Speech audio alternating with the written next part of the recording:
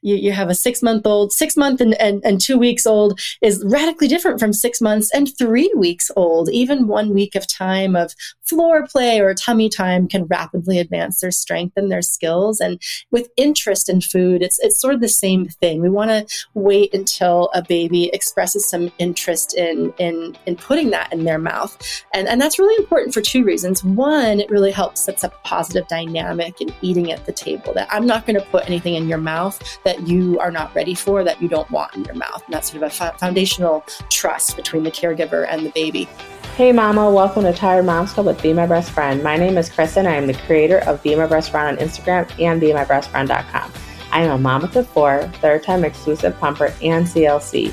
Join me for the duration of your pump session, whether you're sitting in a dark room during your middle of the night pump, at work, traveling, or keeping baby occupied while you prep the next bottle. We are going to talk about all things lactation and more. Hang out with me while I share more insight behind some of my favorite pump reviews and breastfeeding products. There will also be guests. I have made friends with some of the coolest people around. We will touch on lactation education to maternal nutrition, starting your little one on solids, and sometimes just some freestyle chit-chat with my breasties. So sit back, relax, use some of that fancy hammer to trigger a letdown, and turn me up. Let's get started. All right, here we go again. And this episode is going to be one of my favorite. They're all my favorite, but this is going to be my favorite because I've been trying to track down Busy Jenny Best for, gosh, I don't know, a couple months now. We've been trying to make this work. So I am thrilled to have Jenny here, and her and I are going to chat. Well, she's really going to teach us more about starting solids with your little one. And so here she is. Jenny, go ahead and give yourself your introduction, and then we'll get into our little love story, and then let's get into solid starts. Sounds good. Thanks, Kristen.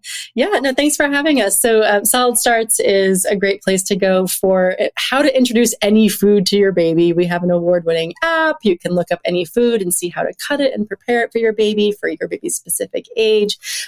Behind me, I'm sort of the mom in chief, if you will. Behind me is a team of doctors, licensed pediatricians, allergists, feeding therapists, swallowing specialists, lactations consultants, everything there, dietitians, and we're really sort of aiming to become the go-to institution for how to feed your baby real food.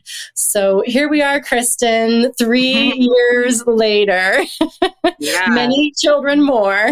Still talking about the same stuff. How can I help? Well, so backstory about Jenny and I. So you said 3, it's like 3 or 4 years later. I remember I was still living in Chicago, and you had shot out a DM, and we were just trying to hook up there on a phone call. And I remember like falling asleep on my couch, and then you were like, "Hey, is it a good time? The twins are asleep," and like my multiples were asleep as well because I was still in Chicago. I only had my 2 at the time. Now I'm pregnant with number 5, and they were all so quiet. So I'm like, yeah, let's just do this. So like we got on the phone, started chatting, and it's here we are a couple of years later. It's just so wild. And I will say, like, at the time we started chatting, I would say I'd probably had about 15,000 followers strong or so. You had maybe like a quarter or so of that. Like we're like navigating the area together and the community and everything. And then we did a couple collaborative posts together, which was really cool, which I'll share on Instagram around the time of this launch of this podcast. And then, gosh, it was like, you're like an overnight celebrity. You went from like 5,000 followers to 100 to 500,000 to 1 million, and now you're at like what, 3 million something change. 3.2. Holy cow! It's really wild because as big as the Instagram account has gotten, and there's like I said, a large team behind me that helps make that possible. But as big as the Instagram account has gotten, our website is serving more like 17 million people, and our app we have more than 1 million users on the app. So it's Instagram is just a small part in a lot of ways of what we're doing around the world. It's crazy. Our web person recently told me that we have customers in every country of every single country in the entire world, including Antarctica and the Democratic Republic of Congo. And I was just like, what? this is insane. So yeah, it's Instagram really, I think, helped us get the word out quickly. And, look, parents and moms, when they find something helpful, truly helpful, they'll tell another one. So I couldn't even stop this train if I tried at this point, Kristen. No, you don't want to. I'm pregnant with number 5, but even like my 4th child, she's about 18, 19 months now, I believe. And when we started Solids, and this is my 4th time doing it with her, I still reference you. I go back to Instagram always, although I will admit I'll go right to the URL, solidstarts.com, and then I have your app on my phone as well. But I always reference, like, as a refresh, how to prepare that particular food for the baby. And then I look at, like, I think it's, you have a couple key factors like nutrition, allergen, known allergen, and stuff of that sort, right? Yeah, exactly. So, I mean, I don't care how many kids you have and how many times you've done it. It's always great to have that refresh and to have somewhere to go and find it, like right at, how we magically forget how to do this each time, the second time, even third time around. It's like, it's just sort of a parenting amnesia, I think, that comes with all of this. Yeah, it is. It's absolutely true. And I find it just, I put so much trust into it, and I just feel really confident in everything I always read. So I just love being able to share it. Like at Be My Breast Friend, I share it with my family and friends, and it's just a really great resource. So again, thank you for being here. I'm so excited. Yeah, of course. Of course. So our goal here for today's podcast, and as you know, we keep them around 20, 30 minutes. So we're not going to, keep you for the rest of the day, although I'm sure we could. There's so much to talk about. But let's get started with like your basics of like when is an appropriate time to start solids? Yeah, great question. And, there's a lot of confusion about it because it's changed so dramatically over time. So like in 1880, the average age of starting solids was 11 months of age. And in 1950, it was 4 weeks of age, 1 month old, eating, Gerber purees or whatever, right? So there's been a really big change. Most recently, in the last decade or so, the American Academy of Pediatrics, WHO, and other sort of leading medical authorities have rallied around the 6-month age mark, mostly because that is when the developmental signs of readiness tend to kind of sprout up. It's when a baby is most likely to start sitting independently. They're able to hold their head up nice and strong, which is critical for preventing choking.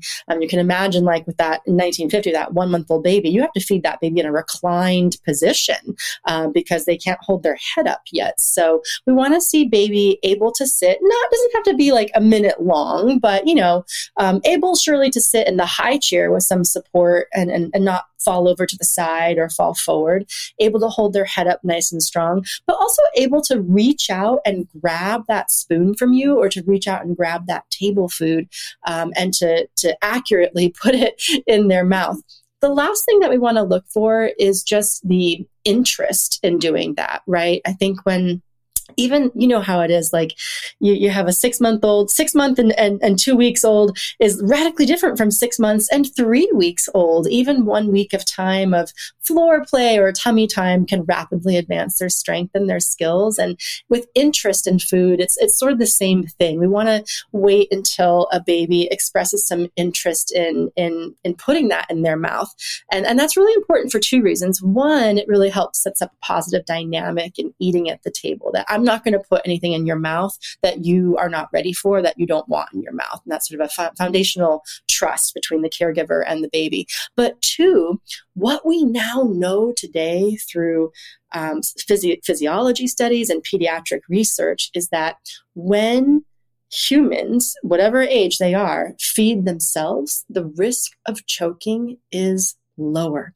And it makes sense when we think about it, right? Like think about like your partner just suddenly putting something in your mouth. Your brain is not quite ready to accept that, to take a bite and chew. But when the baby's brain says, I see that food, I'm going to reach for that food, I'm going to bring that piece of food to my mouth, I'm going to open my mouth, bite down and start chewing. And then these automatic reflexes take over to start the safe motions of chewing. And yes, baby's going to learn and fumble and make mistakes as they figure all of this out. But, really really what you want to look for is the developmental signs of readiness, not an arbitrary age.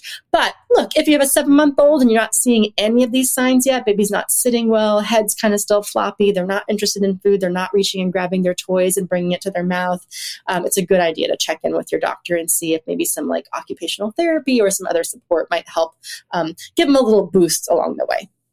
Thank you. We had spoken of it prior to recording, and it's something that really stuck with me when we had done a live a couple of years ago now.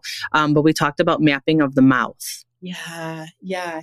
So what's really fascinating is that a younger baby, their brain has not yet formed what we call a mental map of the mouth, meaning that the brain doesn't really know where food is on the tongue yet.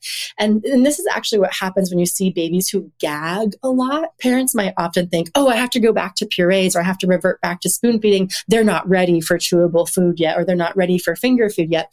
Actually, it's quite the converse. Typically, it means that the tongue, the mouth has not yet had enough sensory pressure or sensory input for the brain to go, I feel that piece of carrot and it's over there. I'm going to move it to the side for chewing. So what we really want to do is introduce foods that provide a lot of pressure and input to the tongue. So baby's brain can start to learn through these really repetitive experiences. Oh, when that pressure point on that tongue is that, which is to say, like, if you were to eat a hard-boiled egg and take a bite, and let's say there's a piece of shell still on that egg, your brain would be like, oh, there's shell in my mouth. I'm going to spit it out.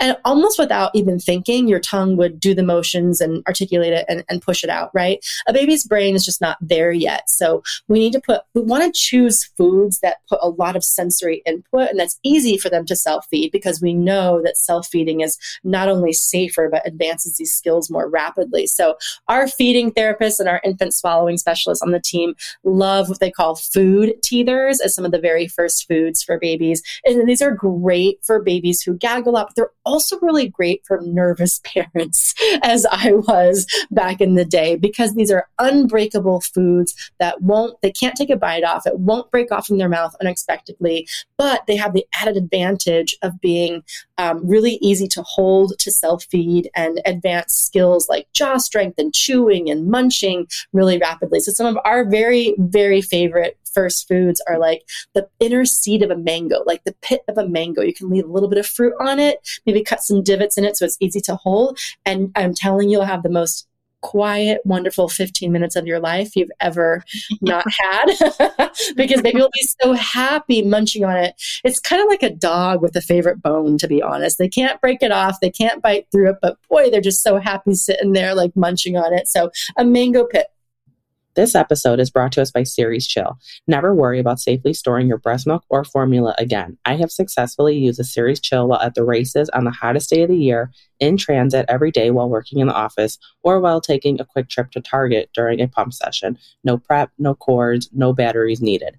And when you're done breastfeeding, switch it up for a water bottle or steep your hot tea. Rest assured, these chillers are TSA friendly, support direct pumping, and bottle feeding too. They're also FSA and HSA reimbursable. Head over to CeresChill.com or check out Ceres Chill on Instagram for more details, and use the code BeMyBreastFriend15 for 15% off your order of chillers, nipple shields, and more.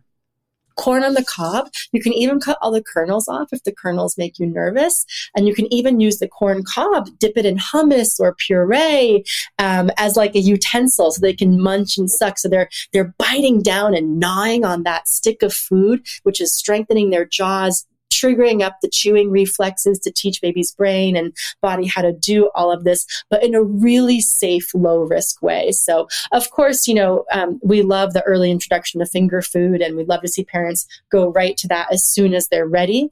There is no developmental need or evidence or research for the necessity of, a gradually increased thickness of food. There's no need to go from puree or pouches to regular food. Babies can actually eat the food you eat if modified in some ways. And, folks can use our app for how to figure out how to cut that lasagna or how to, tear off that piece of bread in a low risk and safe way for your baby. But, I think what we really want to look for are foods that are easy for baby to hold, ideally densely nutritious, high in iron, and things that will help that brain form the mental map of the mouth. I hope that's not like too geeky in the neurobiology of swallowing here for you. I can't even believe myself speaking because I'm like, man, you sound like a geek these days.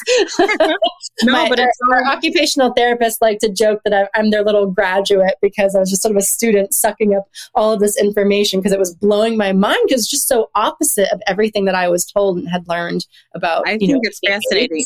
And you want the facts, quite honestly, right? You want to hear like, the nuts and bolts of what's going on, not just like the fluff of what you can or should be doing.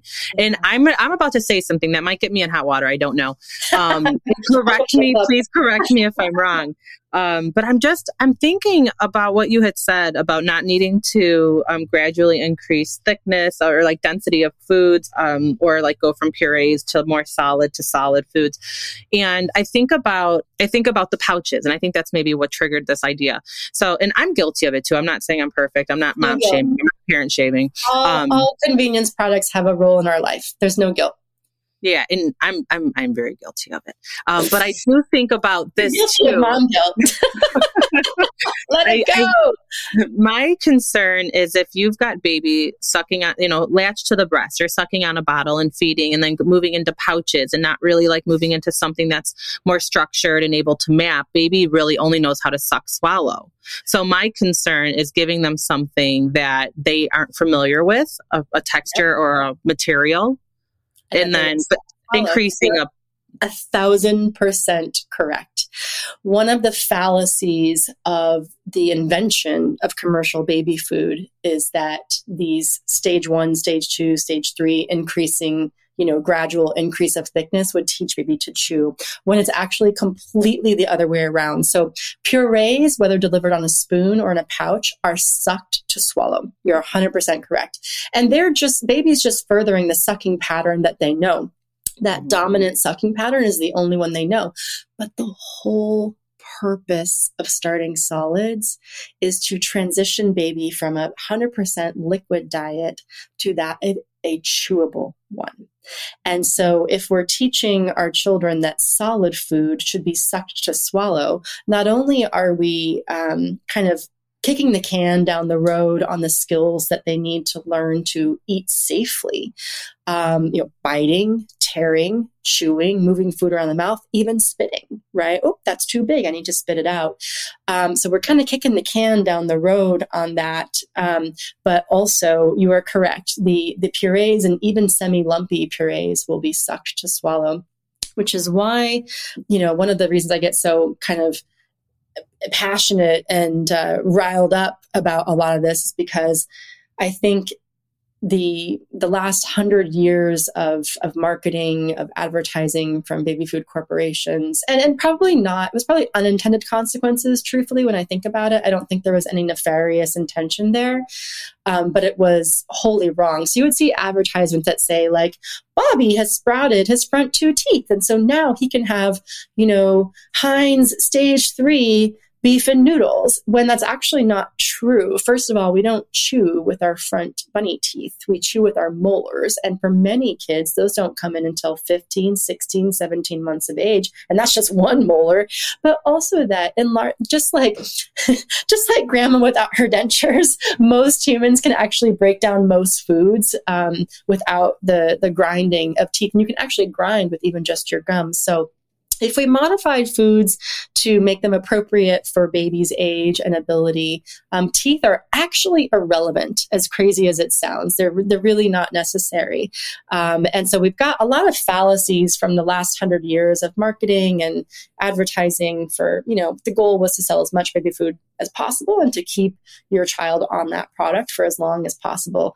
And as much as that riles me up because it not only prolongs the skills they need to learn to eat, it actually increases the risk of choking later on down the road. So one of the beautiful things about the 6 to 8 month age range in a child, in a baby, is that there are a couple of things going on that make that kind of a magic window for learning how to eat chewable food. First, the baby's body's protective mechanisms against choking are kind of at their all-time high. They're very easily triggered. Like the baby's body really has your back at that window.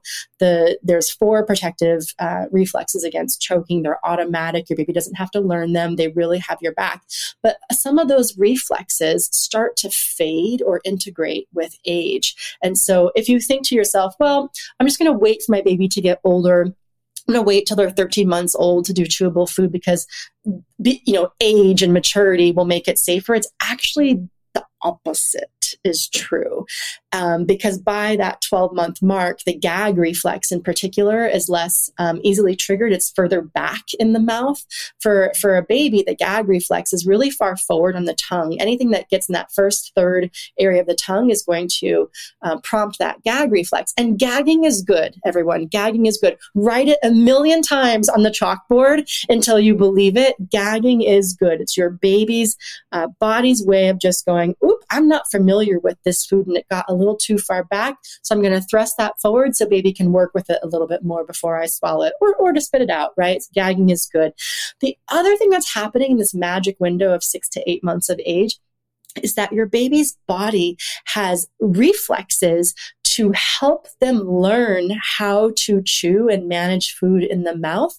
And these reflexes, these chewing reflexes, start to fade with age. So it's kind of like the perfect window of time to make mistakes, if that makes sense. And it's totally counterintuitive to everything we were told and learned and saw in magazines and, what our parents did and what mother-in-law is telling you. But the reality is that babies are wired to learn how to chew from 6 to 8 months of age. Their body is absolutely ready to protect them from choking. And I just want to share one more thing, Kristen, now that you got me going. I don't know if you ever saw headlines like choking is the leading cause of death in babies and children. It's inaccurate. It's not true. It couldn't be further from the truth.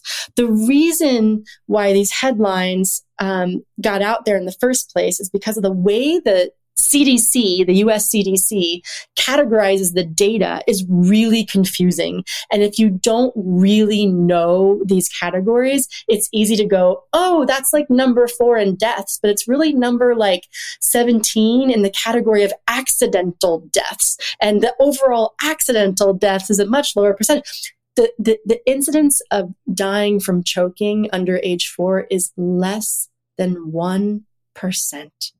It's close to 0.5%. And oh, by the way, half of those incidents weren't even food.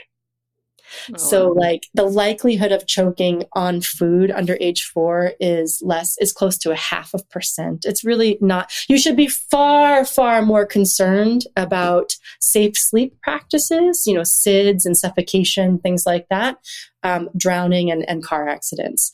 So yeah, sorry for that very down, serious your question.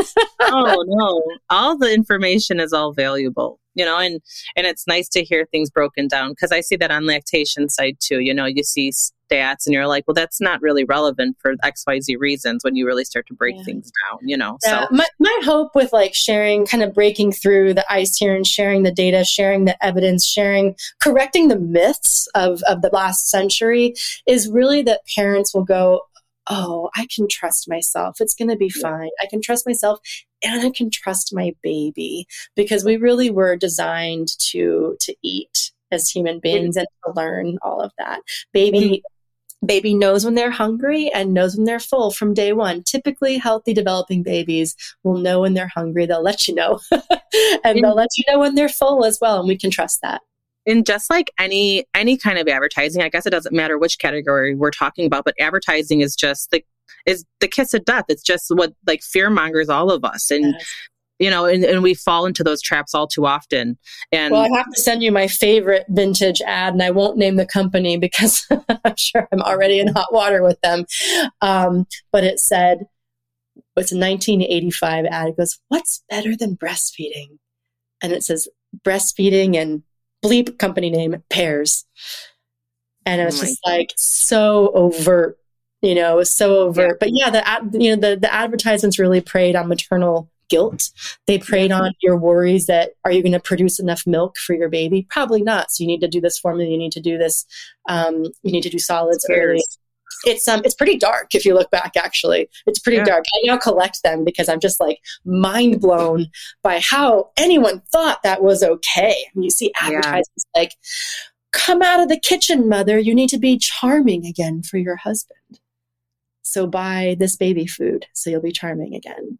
Right. To advertisements like, whoa, girl, that's too much of a good thing for an infant girl. Too much food, honey. Gotta really for an infant.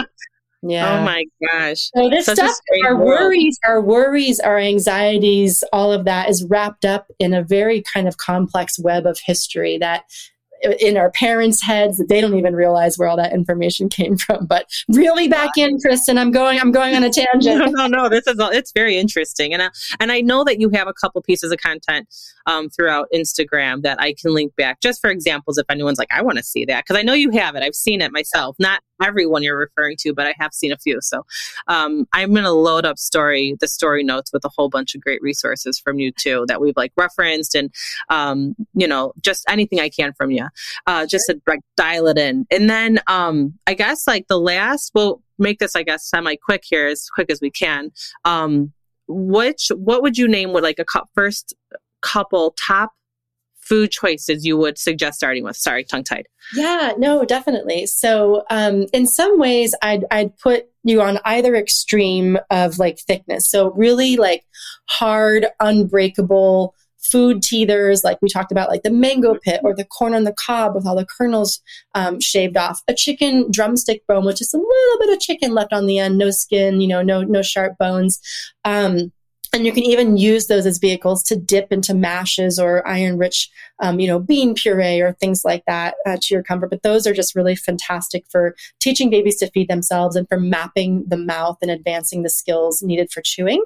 And then on the other perspective, the mashes and purees, you can finger paint with those. Put them in a bowl, let your baby kind of hand scoop and put the fingers in their mouth. Having them put their fingers in their mouth is actually a very, very good thing. It also helps make a mental map of the mouth. So if you want to do a spoon, you can just preload the spoon, hand it over in the air, stop before you get to baby's mouth, let baby grab onto that and reach and pull it in so that their brain is ready to eat and to accept that food.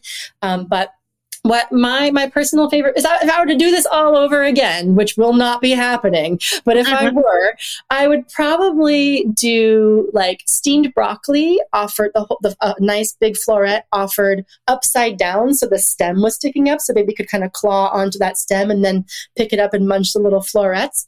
I'd probably do a mango pit for sure, a corn on the cob for sure. I'd probably do some chicken drumstick bones with just a little bit of meat left on it.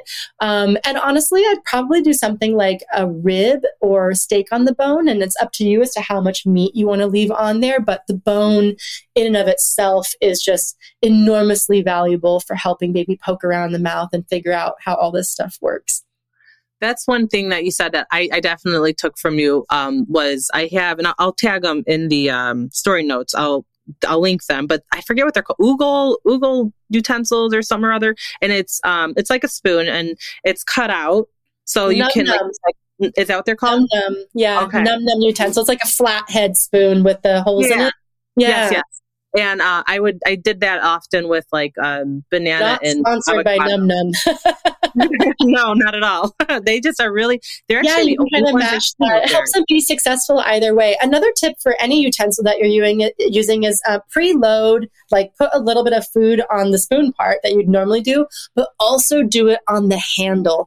It's funny, like these utensils in our lives, like they're arbitrary. They were made up, they were invented, like babies, like doesn't care what end it is. So help them be successful. Almost think of it like a rattle. You want kind of like the each part of it sticking out of baby's fist to have some food on it. So either which way they're successful, and that will help them want to come to the meal when they feel a little more successful. Now you know your next product. You just got to create that like double rattle spoon utensil. And I think most importantly is putting it in, like you said, put it in front of them and let them reach and bring it to their mouth. And that's something that I mean, if you have any recollection of our live, you had said, let's get you up to speed so we don't have to puree your first birthday cake, because it's very accurate. I was terrified. I hate starting solids. But bringing the spoon or bringing that preloaded utensil to their face was always like, that was something again that you had said that I always just waited for them to take it from me, and then they were on their own. There's two benefits to that. It decreases the risk of choking because the brain is ready to accept that food and to initiate the reflexes to chew and munch that food. But also the amazing benefit of baby choosing that. I think, look, talk to any seasoned parent of any age child, whether it's a 3-month-old baby, a 6-month-old baby, or a 4-year-old toddler throwing a tantrum. Choice is really important. I think that babies, kids, they don't have a lot they can control in their lives. And when they can control food and what goes into their mouth and how fast, and also honoring the cues of when they're done, that's going to set up a lifetime dynamic of a positive relationship with you at the table and with their food that is like, what's that MasterCard commercial like? It's priceless, right? Like you can't just teach that one day, right? That starts from the beginning. And I would imagine it's also kind of like responsive feeding with a bottle, right? You just pumped all this milk, but you might feel like baby should have to drink all that milk because you worked so hard to get it out and to put it in, say it's 4 ounces. But what if baby's full at 3.5? They don't really have to have that last sip. So honoring their baby's cues, letting them reach for the spoon, hugely important when we talk about the kind of parents I think that we want to be and the relationship with food that we want our kids to have. That's awesome. I think that's the best way to wrap this up. All right. Thank you. That was amazing. Thank you so much. I love talking to you and I love doing this with you. It's always such I'll be doing it again in a few months, I know. Oh my gosh. But yeah, I'll be referencing this. I'll be referencing. Well, I am getting a puppy. Oh, we're getting a puppy. It was born a couple days ago. Really? Yeah. So I'll be doing potty training again, at least. Puppies are more work. Oh, no. Well, good luck to you. Thank you. Awesome. And to you, my friend. You know where to call us if you need me to talk you off the ledge. 4 legs for you, 2 legs for me. Hey, don't feel guilty for those pouches. Like, convenience food has a role in our life. This is hard, right? It's just like, you just don't want to only do that. That's the point. Yeah, absolutely. Well, Jenny, thank you again. And maybe, I know you're a busy woman. You've got a well-oiled machine that you're constantly caring for, but I'd love to do this again if we ever can find the time. Yeah, no, always happy to. Right. Thanks, Jenny. Love hanging out with you, Kristen. Take care. Thank you.